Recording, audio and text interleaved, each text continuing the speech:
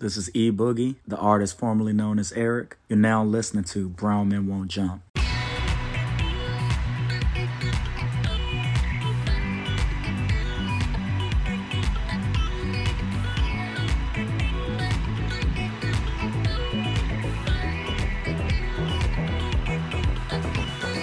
What is up, guys, and welcome to another episode of Brown Men Won't Jump. I'm your host, AC, and with me, currently down 2-3, is my Boston Celtics fan friend and podcast guest extraordinaire, Vivek. Howdy how. Let me pose that question to you. How do you feel right now? Down in this series, it looked like it was swinging your way. That game 5, Steph Curry, ice cold. It was there for the taking, and the Celtics couldn't get it done. Yeah, I think I have mixed emotions, which is normal. Part of me still remembers in December where we were hoping to we were barely making the playoffs. So a lot of this is gravy to begin with. So I can't feel too despondent.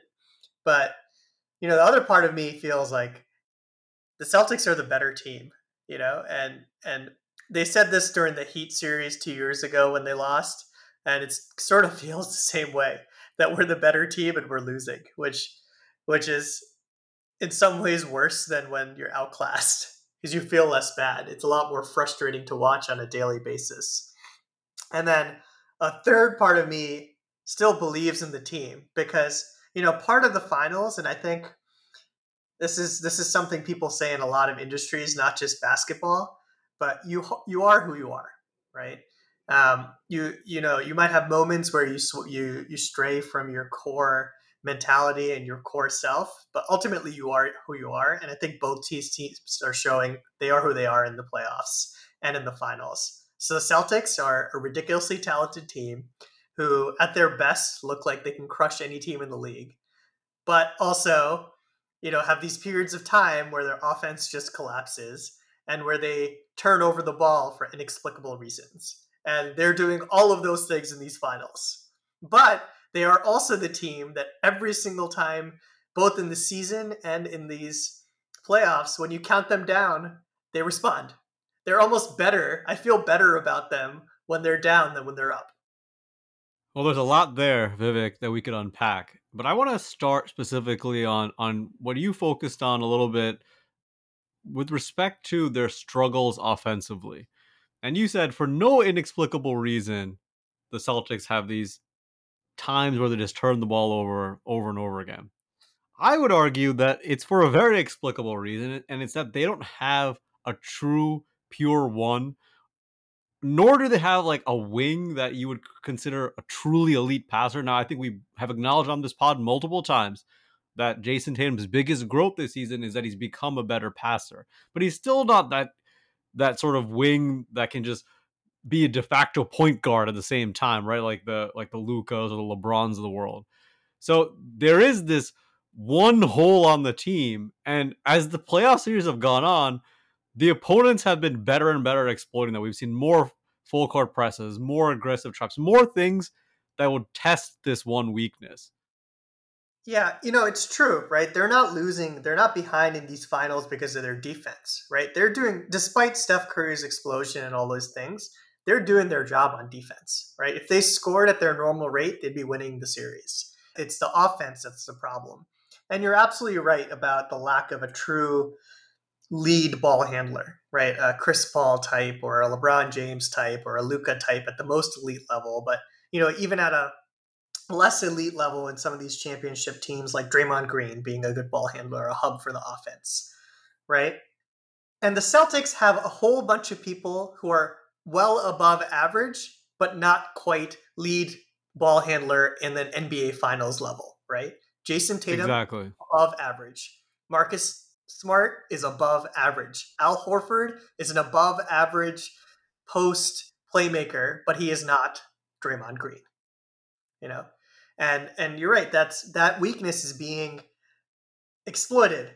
But to be frank, and every team says this, and it's almost unfair to bring this up in the playoffs, but a fully healthy Rob Williams, and we're not even talking about this, right? Their defense is so dominant when he actually is at even 90% in moments of this series that if he was healthy, I think this series would be over. And the fact that he is not quite there, or he only can be his truly dominant shutdown self for part of games, in combination with the lack of a truly elite ball handler, is their problem, right? Their defense is not quite good enough to be 2004 Pistons level and completely shut down the other team to win regardless of their offense. And their offense is not consistent enough to win when their defense is not a completely shut down defense. I like the way you framed that there, Vivek. I have a question about Rob Williams. So it's clear that just from between him being an incredible vertical threat and just being this monster, that they do get real value when he's there. He's not 100%. One of the problems they have right now is that Grant Williams, who played a huge role in the playoffs in previous rounds, especially in the Milwaukee series, has really declined this series and is frankly becoming borderline unplayable. So what's the solution here? I mean, do you play more Horford at the 5? Do you just ride out Rob Williams and hope that he's got enough in the tank left?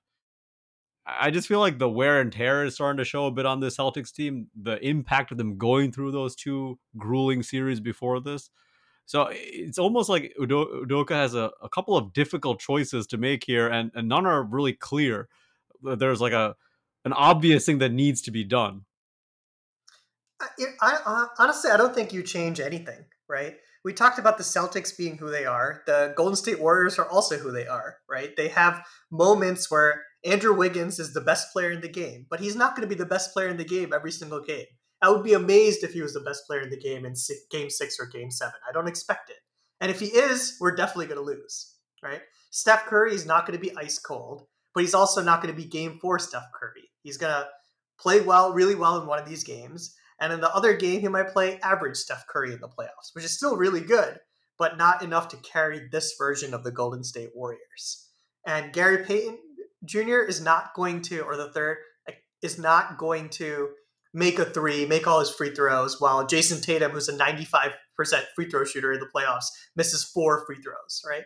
All of these things, if they go back to average, each of these games is a coin flip, right? The problem is that's a 1/4 chance for the Celtics to win and a 3/4 chance for the Warriors to win. Right. I was about to say. So you mentioned Jason Tatum. Please tell me what the hell is going on with this man right now, because there were times in this playoff run when he was going head to head against the likes of Kevin Durant, Jimmy Butler, Giannis, where it seemed indisputable that this guy was a top 5 NBA player, maybe even a top 3 NBA player. That's how, some of the discussion was around him. He has not been good, especially the first 4 games. You can frankly say it was just bad. And in game 5, he found his shot a little bit. I still don't think he's doing what needs to be done to win a championship. Like, that's the performance game for your best player. It's to the point that had they, won this series with everything being the same, I think he would almost certainly not have been the Finals MVP, because I mean Jaylen Brown's outplayed him. You could argue a couple of guys have outplayed him on the Celtics so far. So what's happened to him? I love Jason Tatum, but I disagreed with the sentiment that he was a top 5 player. He's probably a top 10 player who, in certain games at certain times, can equal Giannis, can equal Durant, can equal Curry. But he is not those players, right? Steph Curry is showing what a true top level talent this league can do in this playoffs, right? Or in these finals in particular. That is the type of player who is a top, quote unquote, top 5 player. It doesn't matter if the defense is throwing 5 guys at him, right? The best defense in the entire league is completely focused on shutting him down. He's still scoring amazingly, right? I don't think Jason Tatum's quite at that level. Like, if you flip the teams between Curry and Tatum, I think the Curry-led Celtics win easily, while the Warriors probably do not, right? Well, I agree with that, no question, right? The problem is the Celtics really only need the Jason Tatum we've seen so far in the playoffs before the finals. Like, even just an average Jason Tatum would probably have them winning this series right now. They may have already closed this out. So what's preventing him from even getting to that level? Forget the top 3 level that he's shown at moments, or top 5 level. How about just the standard Jason Tatum offensive package. Where is that gone? And what's going on? Is it something defensively? Is he hurt somehow? I mean, there's a lot of speculation, but very few answers from what I've seen. I mean, he might be banged up a little bit in the shoulder or something like that here or there. Probably he's also tired. There was this crazy stat from The Ringer that said Jason Tatum has played more minutes in this playoff series than any player since LeBron James in like the 2013 NBA Finals, or the NBA, that playoff stretch. So he should be tired, right? He's playing 42 to 44 minutes a game, and I think that's affecting him. That gives me more respect for just how inhuman LeBron James has been over these playoff runs in the last decade. Because when have we said, oh, LeBron looks tired, or LeBron is a little bit dinged up here and there? It's almost never, right? It doesn't matter if he played 48 minutes in a game 7 of the conference finals. He comes back in game 1 of the NBA finals and plays the best game of his entire life, right? That's LeBron James, right? Jason Tatum is a normal basketball player. He's not inhuman like that, so he gets tired. I think that's part of it. The other part of it is he's a little bit more inconsistent than some of these other superstars. But inconsistent's okay. If Jason Tatum showed up in game 5 for 1 quarter, they win the series, right? He needs to be a top 5 player for at least 1 game this playoffs, and he hasn't done it yet. And if he doesn't do that, they're not going to win the finals. That's just how it is, right? Your best player, it doesn't matter if their entire defense is focused on you. You got to have one out-of-body experience if you're going to win the NBA finals. Yeah, I would argue that maybe even they need 2 great games out of him, game 6, game 7. I expect Boston to hopefully hold serve in game 6 because their crowd's going to go crazy. I think the pressure will be on Golden State maybe a little bit there. But even still, they're probably going to need Tatum to do something more than he's been doing. And in game 7 on the road, there is no chance, if it comes to that they win this without a truly unbelievable performance. If you look at NBA Finals history, game 7s on the road are so infrequently won. And when they are, it really does take an otherworldly performance from at least one player on your team. The most recent time obviously was 2016 when the Cavs beat the Warriors in Oracle. But of course, that's one of the great playoff performances, culminating in one of the great series by LeBron. And again, like you said, he doesn't need to have 7 games like that, even 4 games like that. He just needs to have 1 or 2. I'm just wondering if something schematically that's happening that's preventing him a little bit. I don't really see anything. I see a lot of switching. I see a little bit more trapping than maybe I would have expected. They're not quite afraid of him as a passer as much as you would think, given how well the Celtics team has passed throughout the playoffs. But there's really nothing that I look at it and say, oh, this is what's shutting this guy down right now. He's just, even his shot profile is relatively okay compared to what it's been in the past. Probably a few too many mid-rangers for my liking. Overall, I think he's dipping in a bit too much into that Kobe package in terms of shot selection, and he's not a Kobe level shot maker. So I would like a little more threes, a little more drives, a little less, fadeaway 2s that he's been taking. But overall, I don't really see how he's struggling this much unless he's just ice cold or frankly just hurt. I don't think there's any schematic changes, like you said. What I'd prefer is honestly to save his legs and energy a little bit. Fine, take some more pull-up threes when Gary Payton is guarding you, right? He's been shooting, I think, almost 50% from 3 these playoffs and something like 30% or 35% from 2.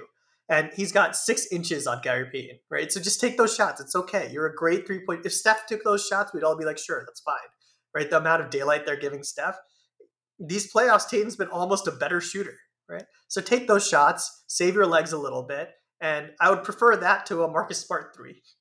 Or a little bit of a contested Jason Tatum 3 versus an uncontested Marcus Smart 3. I think my gut says Tatum, take more of those shots. It's okay if you miss a few.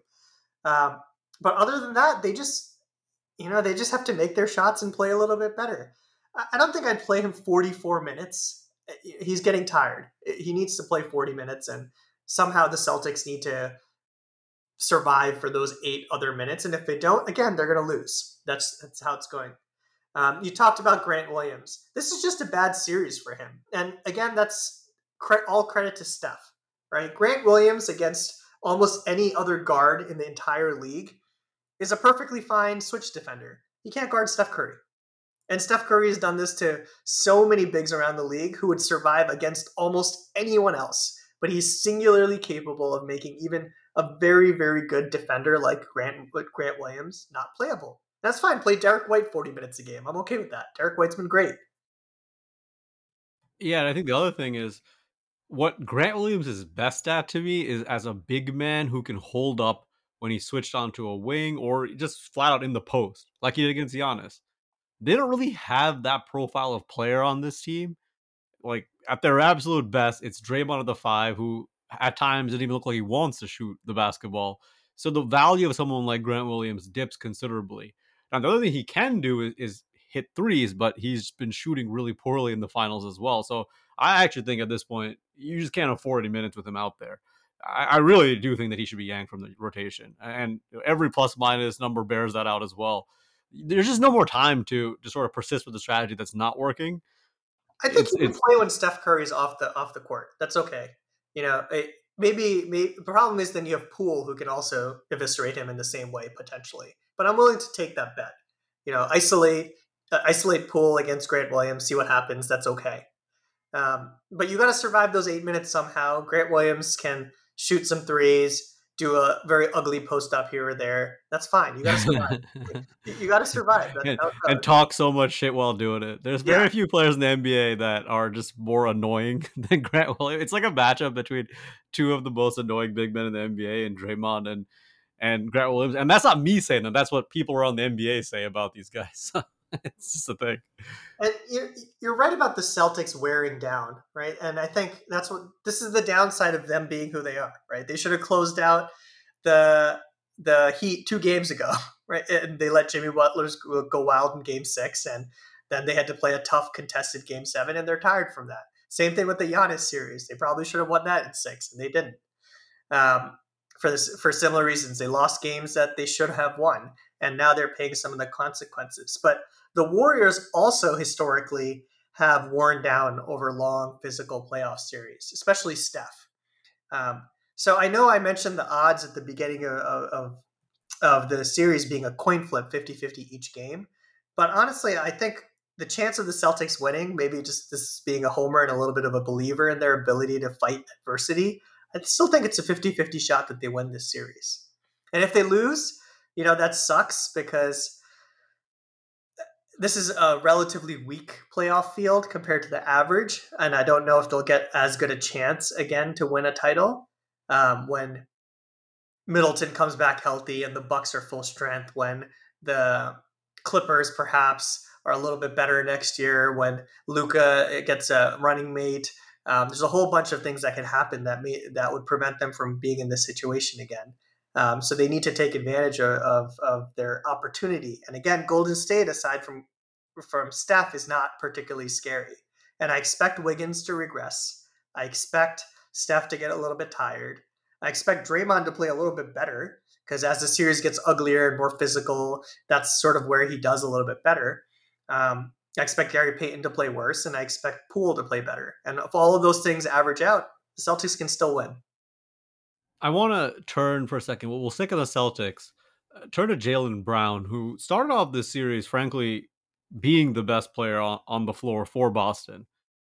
But somehow in the last few games, I found that weirdly Klay Thompson, who otherwise has struggled on defense in this playoffs, has done a decent job on him. I think he has an element of physicality still to him. And Jaylen Brown, is, while being a very athletic guy, he's not this guy with like a lightning quick first step where he can just blow by a guy either, right? So it's been a struggle for Jaylen Brown the last couple of games. What are you seeing from Brown? Because especially with Tatum playing as poorly as he has, they desperately need Jaylen Brown to dominate his matchup. Jaylen is also tired. He also is playing 42 to 44 minutes in a lot of these games. And I think he's just carrying too much of a burden. And that's why in the last game, in the third quarter, he played great. And in the fourth quarter, he did not. Right? And he does have a lightning quick first step, actually. I would disagree with that assessment. But when he's tired, he's not quite as lightning quick anymore. And the other thing with him is his jumper is really important to him. So when his legs go a little bit, he's not making those shots anymore. And the Celtics are weirdly dependent, like you said, from an offensive perspective on his little pull-up mid-range jump shot. And when that's not coming down, it's a problem.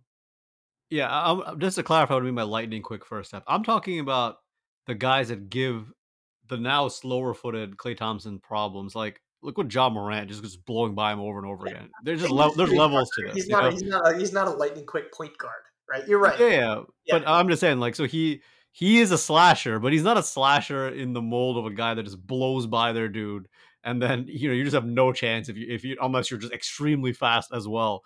And that kind of player, those lightning bug players, are the ones who've really given Thompson trouble in this playoffs.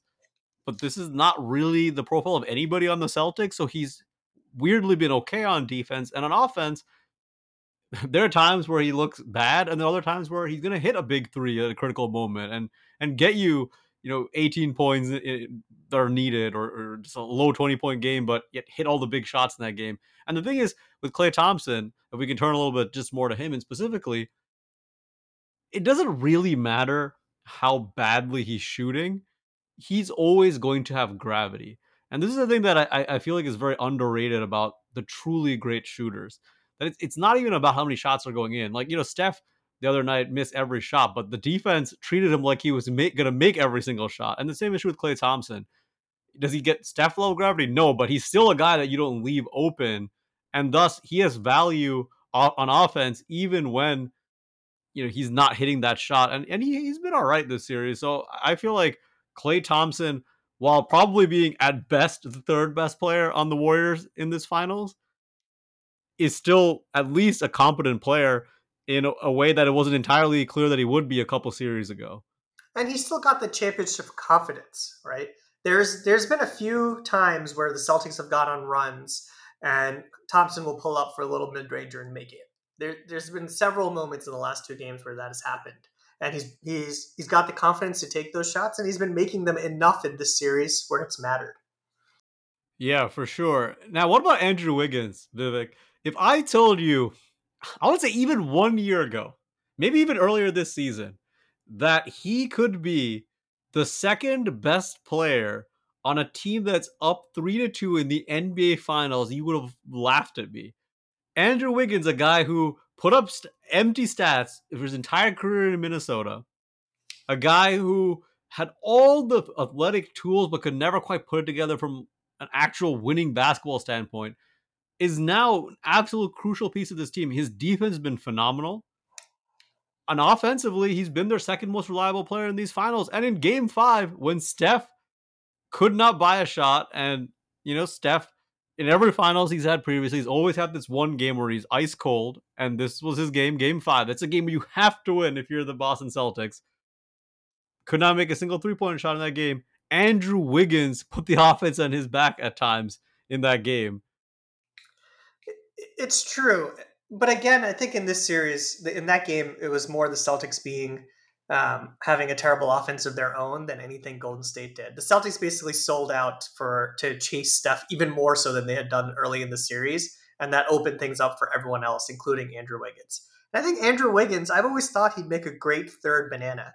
Right, Jimmy's mistake actually was probably leaving Minnesota and making him the third banana and having Towns as 1A/2 to Jimmy, because he's the perfect third banana. He doesn't always show up, which weirdly now he's extremely consistent. But he sometimes can be the second best player, maybe for a few moments here. Otherwise, he can be the first best player on your team. The difference I see in these playoffs is it's none of that. It's not the defense. It's not the shooting. It's the effort, right? The thing that Andrew Wiggins always lacked was the drive.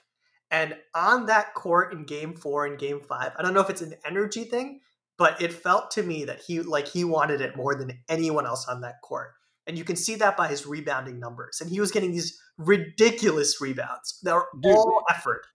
He was jumping over like 2 or 3 guys and one-handing boards at times. Like, it was unbelievable. It was like a Game 4. I don't think they win if it's not for a couple of key rebounds that he got. 100%. He was making Charles Barkley rebounds in traffic. I did not know he was capable of that. And that's all effort, right? That is the thing that's surprising. But, in fairness, Andrew Wiggins has never been in this position, right? He's been in Minnesota on these middling teams, with coaches who are not necessarily the best coaches or people he doesn't get along with perfectly. He's miscast as a second leading scorer on the team. And now he's in the finals for the first time in his career. He's in the playoffs in a meaningful team with the shot to win everything for the first time in his career. You know, human nature being human nature, I'm not entirely surprised that he's giving it its all. Now he's in an environment where uh, where he feels motivated, and that's a credit to Golden State, and that's a credit to him for because I would not be worried about a motivation in his perspective. In a player who has never been in this situation, you expect them more to wilt. It's not a motivation thing. It's a fear factor or a nervousness factor. And to his credit, he has not shown those things at all. One of the things that I've been thinking a little bit about about this Warriors team, and specifically with Wiggins, is how exactly did the Warriors manage to acquire this player? And it goes back to that. It really goes back to them trading Durant. Durant could have left. Instead, they agreed to effectively a sign-in trade to get some assets back, which they eventually parlayed into numerous things, including Andrew Wiggins. And really, what that means is that their owner, who is already facing the highest luxury tax bill in the NBA, was willing to dip even deeper into that tax. Brian Windhorst the other day took a lot of flack for saying basically that the Golden State Warriors, you have to compete with their payroll when you face them. And it's actually true. Their payroll is so much higher than anybody else's. There is this sort of narrative that it's like Steph and a bunch of nobodies.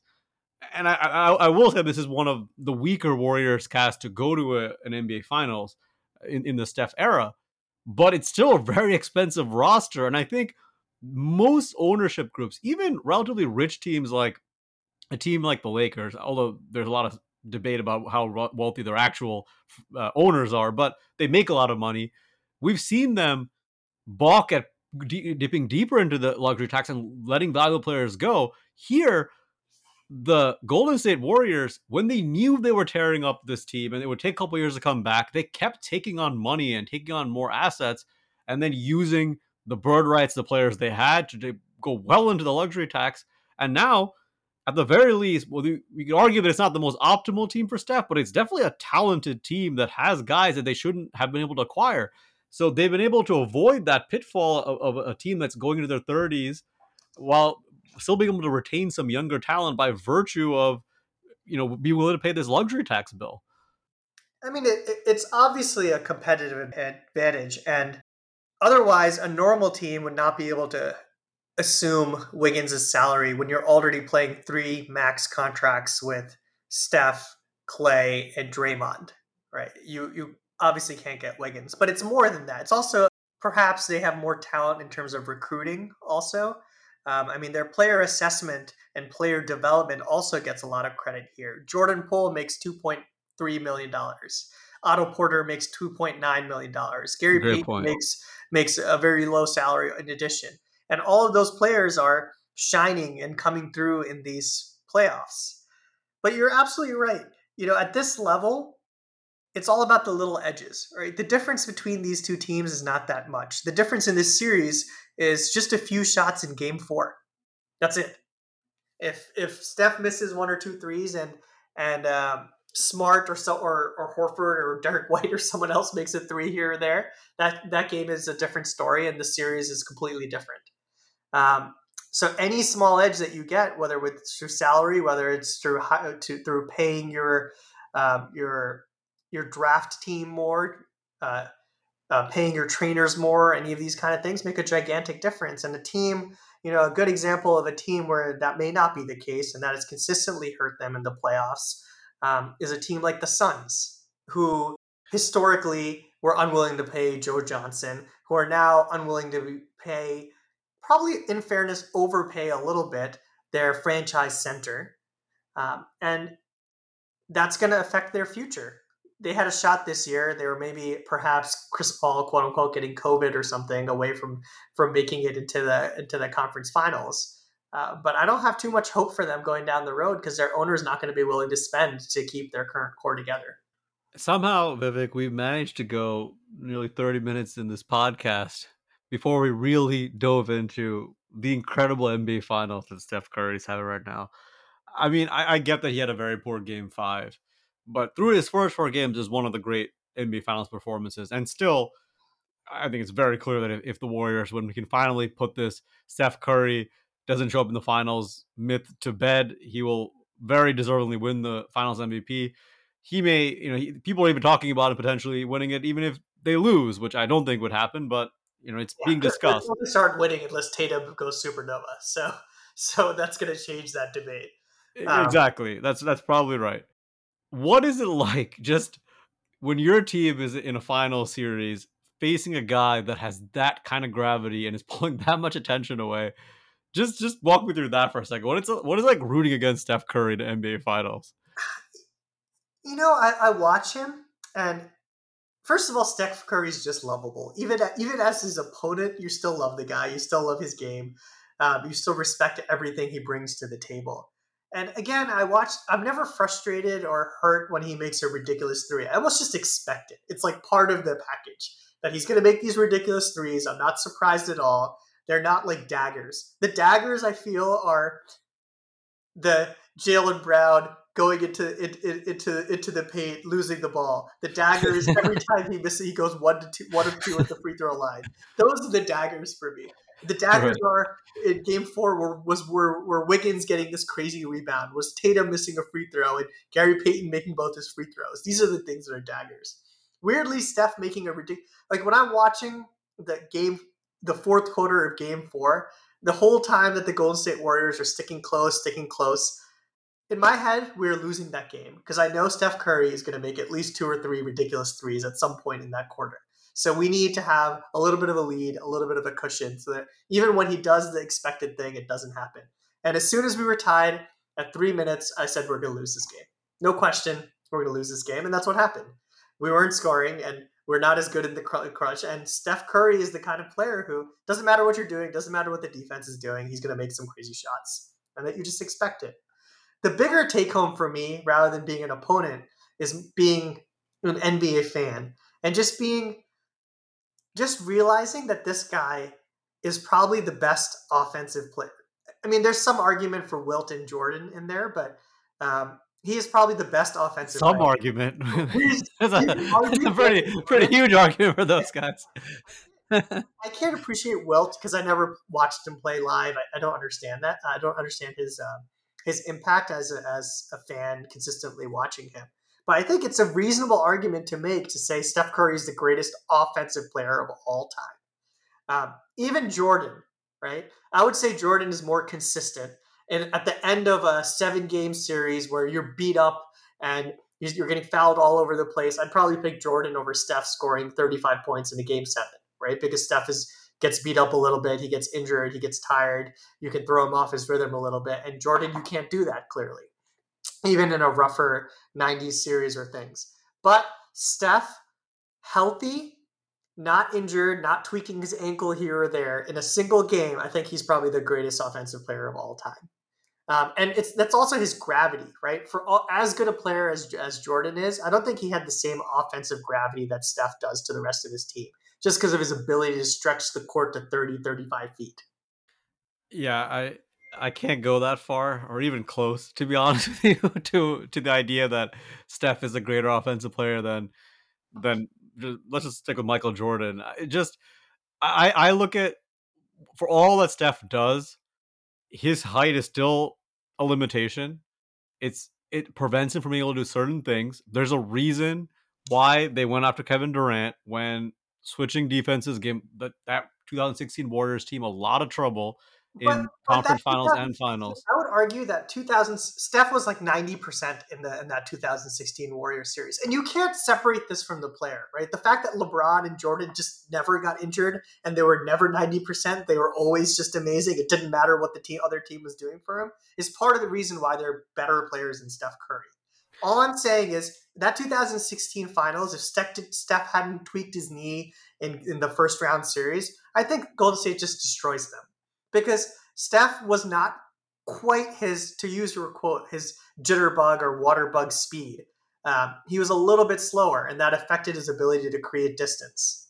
But the thing is, ultimately, with MJ, there's a reason that if you look at the top 15 or so greatest players of all time, there's very few of them that are even under 6'5". And the higher up you go, the less of them there are. And it's just because there's a level of physical dominance that you can exert on the game when you're Michael Jordan and you're driving and getting through contact and just finishing. And just the numbers speak for themselves. I mean, Jordan's final numbers are just unbelievable. Not to mention his playoff number. He's the highest playoff scoring average of all time at 33 points per game, which is insane. So he's just, to me, like, we're talking about offense. Like, I think he has literally every single thing you could possibly want from an offensive player, including the perfect balance on his jumper, like just like the perfect crossover, perfect handles, left, right, everything post game. You have to take into account team effect, and it's weird because again, I feel you. If you look at the offensive rating of the Golden State Warriors, even non-Durant time periods in the playoffs, right? So Steph, his individual numbers can't compare to Jordan ever, right? But his team numbers, his offensive ratings were better than any of the 90s Bulls teams. And part of that's era, part of that's three-point shot. Part of that's also an understanding of the math now of the game more. But yeah. I still think that people... Not just understanding the math, right? It's actually Steph as a player changed the game to do that, to create ridiculous offenses. But I agree with that. And I think he's certainly in the discussion as one of the great offensive players. I just feel like there's a way that he scores. Obviously, mostly from three, and he can drive off of that. But like with MJ and not just MJ, there's others I would throw in the mix here too.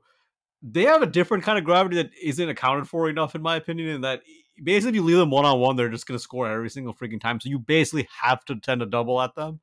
And certainly in his era where there wasn't even pre-doubling because there was no zones, that guy would just come late way too often and just be by his guy. And then that is a form of gravity too. I just think when you talk about the greatest, and we're mentioning, the only thing that matters in this kind of discussion is playoff basketball, because it's just a different thing. Who was consistently great in playoff basketball? You even take Jordan aside. There's other guys who are in the running, I would say, above Steph. I mean, you could even throw the guys who are the great passers and scorers, like guys like LeBron, or the great post players like the Kareem types. Like they're so consistent at what they did for so long. And then you can make it's argument, right? So Kareem, one shot or one playoff game, if you definitely needed 25 points, Kareem is there, right? But it's just overall impact. I feel you. And like it's a reasonable argument. It's one I have to think about, which means that you're not like saying something that's insane. I just feel like they're still as great as he is, and he is, in my opinion, one of the 12 or so greatest players ever. And he wins this. He's gets higher every single time I watch him play, basically. But like I have him like in the same discussion of the likes of Kobe Bryant, Tim Duncan, Shaq, Olajuwon. He's somewhere in that mix of guys to me, and so I this is no respect. And let's be real, he's the greatest ever at the most important skill in basketball. And it's not just 3-point shooting. He's also the greatest free throw shooter ever, too, on top of that. So he's just the greatest shooter ever. So that's, when you're the greatest at anything, that's an incredible thing. And the other thing that this watching him has cemented for me, post Kobe Duncan era, I think there's three players who stand alone above everyone else as sort of the best players of that era. And some people might come along in the next few years, but it's very clear to me it's LeBron by himself, and then it's Durant and Curry. And then everyone else is sort of a step down from those two. For sure. But the thing that I've realized this year is I actually think it's Curry than Durant. Because the more I think about it, and I've always been a Durant as the second best guy person, I just think that for everything you said, like if you look at the actual numbers when they played together, Curry was almost hurt in a weird way from a public perception standpoint by Durant coming, because Durant was the guy who got the finals MVPs. Durant was the guy who got the sort of the flashier numbers. But all the numbers that when you look beyond just box score showed that they were just better with Steph there. They were better without Durant than when he played. Yeah, I mean, so you're ignoring this, right? If I give you a 7-game series at any point in the since 2008, since Curry was drafted, at any point, 7-game series, NBA Finals, I'm going to pick Durant every single time if I had to pick one of the two on my team. Just because Durant... I would have said that too, because of the defense, everything else. But I don't know. Now I'm starting to doubt that a little bit. It's not just the defense, it's the physicality you talked about, right? Durant also doesn't really get injured very often outside that. And he's unguardable. He's actually unguardable. Like Steph is like very hard to guard, but like there is a way you can actually stop him. I mean, it's been done at least one game every NBA Finals in the 6 finals that he's been there. Right? He's always had this dud game. That Part of doesn't it happen that much with Kevin has Durant. some natural variance to it, right? Right, but that's what I was saying before. But when you talk about him being the greatest player, it's like, but he's his everything is predicated on his shot, right? Like ultimately, and he's amazing handle. He's an incredible floater. His sort of rainbow teardrop that he maybe was the first guy I really seen do that consistently. He's got a lot more to his game than just shooting. I'm just saying that like it's all predicated on that. So if his shot's off, he is going to be off. Whereas Durant, not just Durant, No, but like that is there's a couple also of guys true. who are just so The variance of consistent. shooting is also true. His peaks are also higher because his shot making is so ridiculous. When he's making everything, his peak is almost higher than everyone else, even though his But is variance. is that even true? Like his peak playoff games? You know, you mentioned LeBron. Like that's the guy. Game His six, LeBron's game peak offensive playoff games are like insane. You know, like I like and Durant has some like those too, although not maybe as much as you might think. So anyway, ultimately, it feels like I'm criticizing a guy that I'm mostly just in awe of. Whether he's the greatest offensive player or not, I need to think about. But one thing is true is we're so lucky to be in an era where we watched a man walk into the NBA and through the sheer uniqueness of his game, literally changed the NBA. And who knows how many copycats he created. And yet none of those copycats, at least that we've seen so far, are even remotely in his caliber as a shooter. I felt the same way as someone who's in a profession that involves it involves a lot of training and involves manual skills and things like that. I don't see how it's possible that Steph is just so much better than anyone else who's ever done this. It's like if you graph him, right, he's all by himself by some distance. And I just don't conceptually, as a human, I don't understand how that's possible. Why is this one guy? It's not his physical talents, right? It's not like he's bigger, stronger, all these other things, which I can conceptualize. Why is he so much better at shooting than everyone else who's ever played the game? And still, like you said, 10 years after he's been in the league, no one is even close. It's not even close. And the other thing that's really interesting, I think he's redefined what constitutes a fundamental jump shot because his jumper isn't even technically like a perfect Jerry West style, Klay Thompson style jump shot. It's got a little bit quicker release, a little bit more arc to it. But I almost feel like that's now the way that people should try to shoot. Like you should try to emulate the way the greatest shooter ever shoots. So even in that sense, he's changed the game. And the biggest thing between Steph, if you compare him to the other great shooters, the Reggie's and the Rays, and those guys could hit on the move, they could hit standstill, they could do off the ball, but they couldn't quite shoot off the dribble the way that this guy can do. That is really the differentiator, that he's still a 45% basically year in, year out 3-point shooter while taking so many shots off of one or two dribbles or of a step back or leaning While or just being doing these triple teamed ridiculous with things. one guy draped behind him and one guy draped in front of him and one guy draped on the side of him, it's outrageous. Yeah, it's outrageous. And then the distance thing. Like, The there's the other Lillard types who shoot from forever away as well, but Steph, he just feels like you have to pay attention from the moment he dribbles across the half court. And that's how the Andrew Wiggins of the world, you mentioned that earlier, how that's probably why he is having a good series because it's a little easier on him when you don't have the attention. I want to turn really quickly, though, to this, to what the Celtics have done against him defensively. Vivek, I thought early in this series, and part of it's just adjusting to how unique the Golden State Warriors are. I did not like their game plan. I thought there was way too much drop. There was way too much times where just it took one pick for Steph Curry to get a wide open three. You saw guys like Horford, guys like Rob Williams just be a step or two further away from him than they needed to be. As the series progressed, they've become more and more aggressive on either flat out trapping him or just switching everything. And I think it could have maybe cost them a game earlier this series. I think they executed to absolute perfection, maybe even too much so in game 5.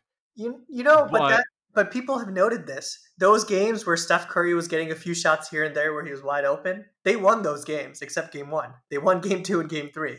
The games where they played better defense on him, even Game 4 when Steph Curry was he was just making insane shots. It wasn't bad defense. In Game 4, they had the right game plan. The man was just making absurd things. In Game 5, they had the right game plan, but the Warriors have seen enough of the classic switch against them, trap Steph stuff, that they have the counters ready. I mean, So, some people and have they use argued them. maybe they're better off living with Steph making a few of those shots and not A, exhausting themselves, chasing him around as much, and B, not letting anyone else get off, right? And I still think that you had it right earlier in the pod when you talked about they did enough on defense. It's really the offense that failed them. To me, if you get the Game 5 defensive performance like 2 more times, and you just have the Celtics play to what they're capable of playing, I'm not saying like an exceptional game. They should be able to win those 2 games. The question is, does doing the former make the latter more difficult because of the fatigue it creates? I mean, again, I think this series has just been about a few possessions, and we talk about strategy and all this other stuff. It could be 3-2. It could be series over for either team, honestly, already.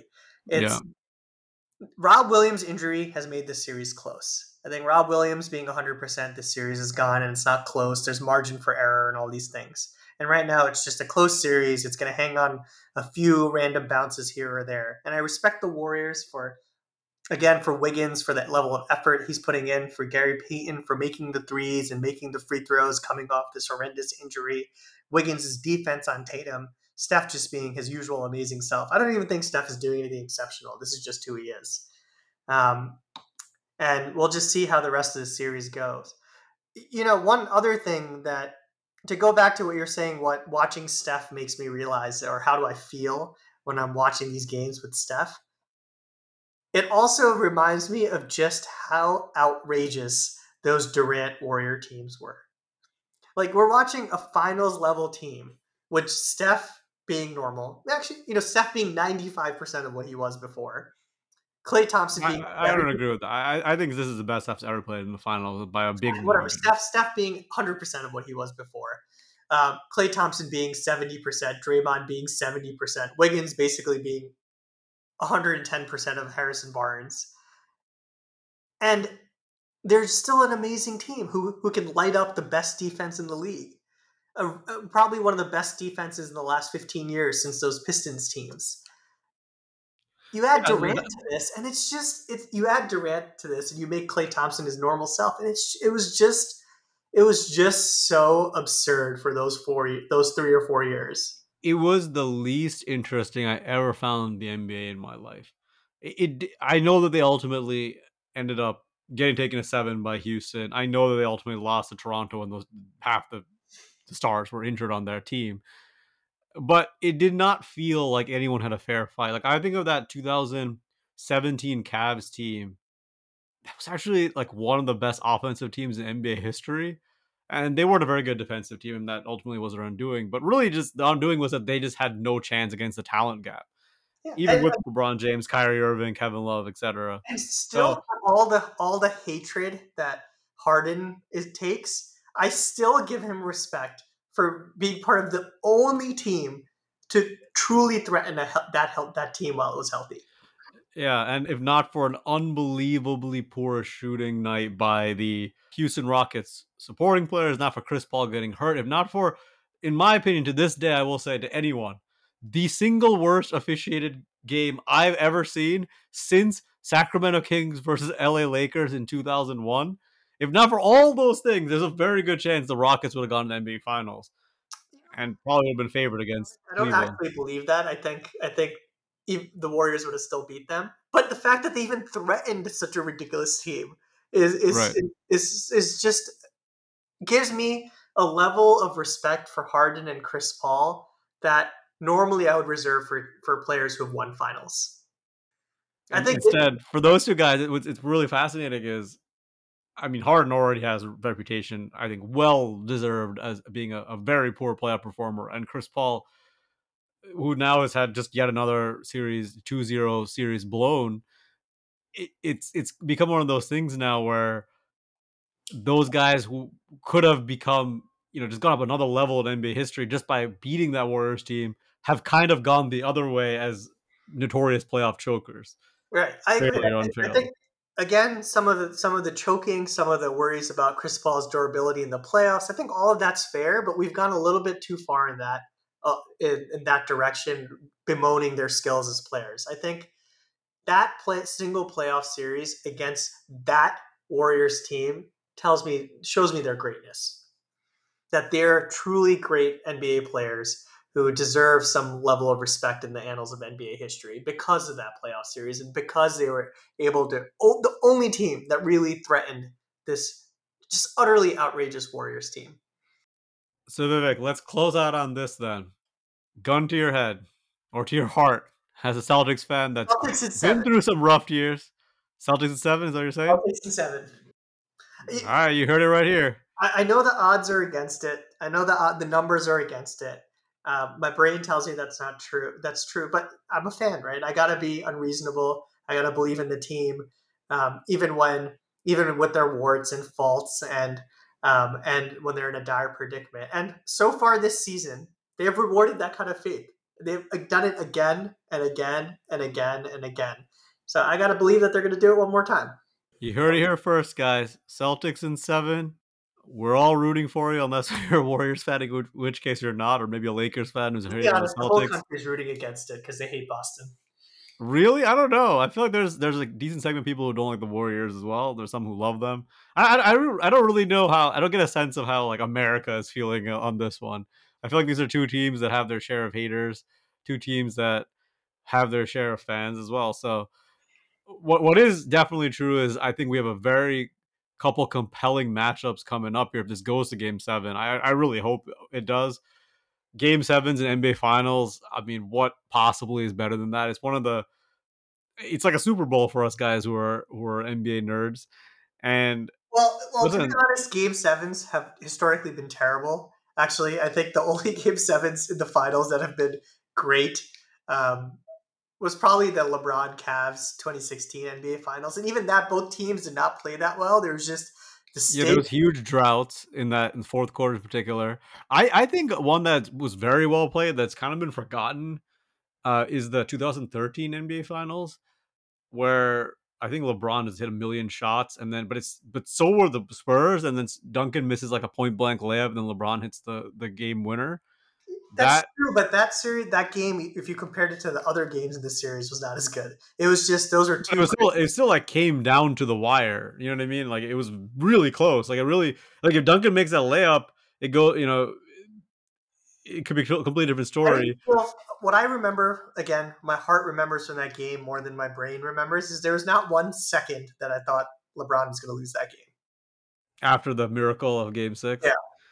The other Game 7, recent memory was the Celtics-Lakers Game 7, where, Kobe was 6 for 24, but yet got a bunch of rebounds, and, Artest hits a big 3, and Fisher annoyingly hits a big shot, and Gasol is pretty dominant on the boards, and next thing you know, they win that game. The one that Doc Rivers to this day says that it's because they didn't have Kendrick Perkins, which is increasingly laughable as we know how Kendrick Perkins' career played out.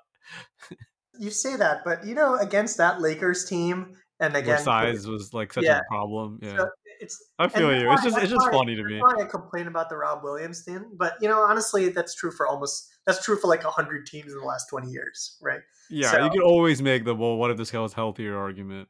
Yeah, but yeah, so I'm just rooting for a Game 7. I don't care how well or badly it's played. I think these teams are really even. You're 100% right that it could have gone 4-1 either way. So that tells me that we deserve a Game 7, and I hope the basketball gods allow it to happen. Vivek, thank you for coming on. I'm rooting for you. I am a Boston sports hater in general, but for your sakes, I will be rooting for the green. I may or may not have been wearing your Celtics socks that you gave for your wedding to all the green. I may have not. I've been wearing those for like a week. Nice. I see. This is how you know that we're real basketball nerds, when we use when I give my groomsmen actual sports team socks. Actually, my brother's one who got them for everybody, but that's how you know. Us, we got them for all you guys. But hey, man, thanks for coming on. For all you guys listening out there, I hope you're enjoying this NBA Finals. If you have anything you want to say to us, please email us at brownmenwontjump@gmail.com. Until next time, guys, peace.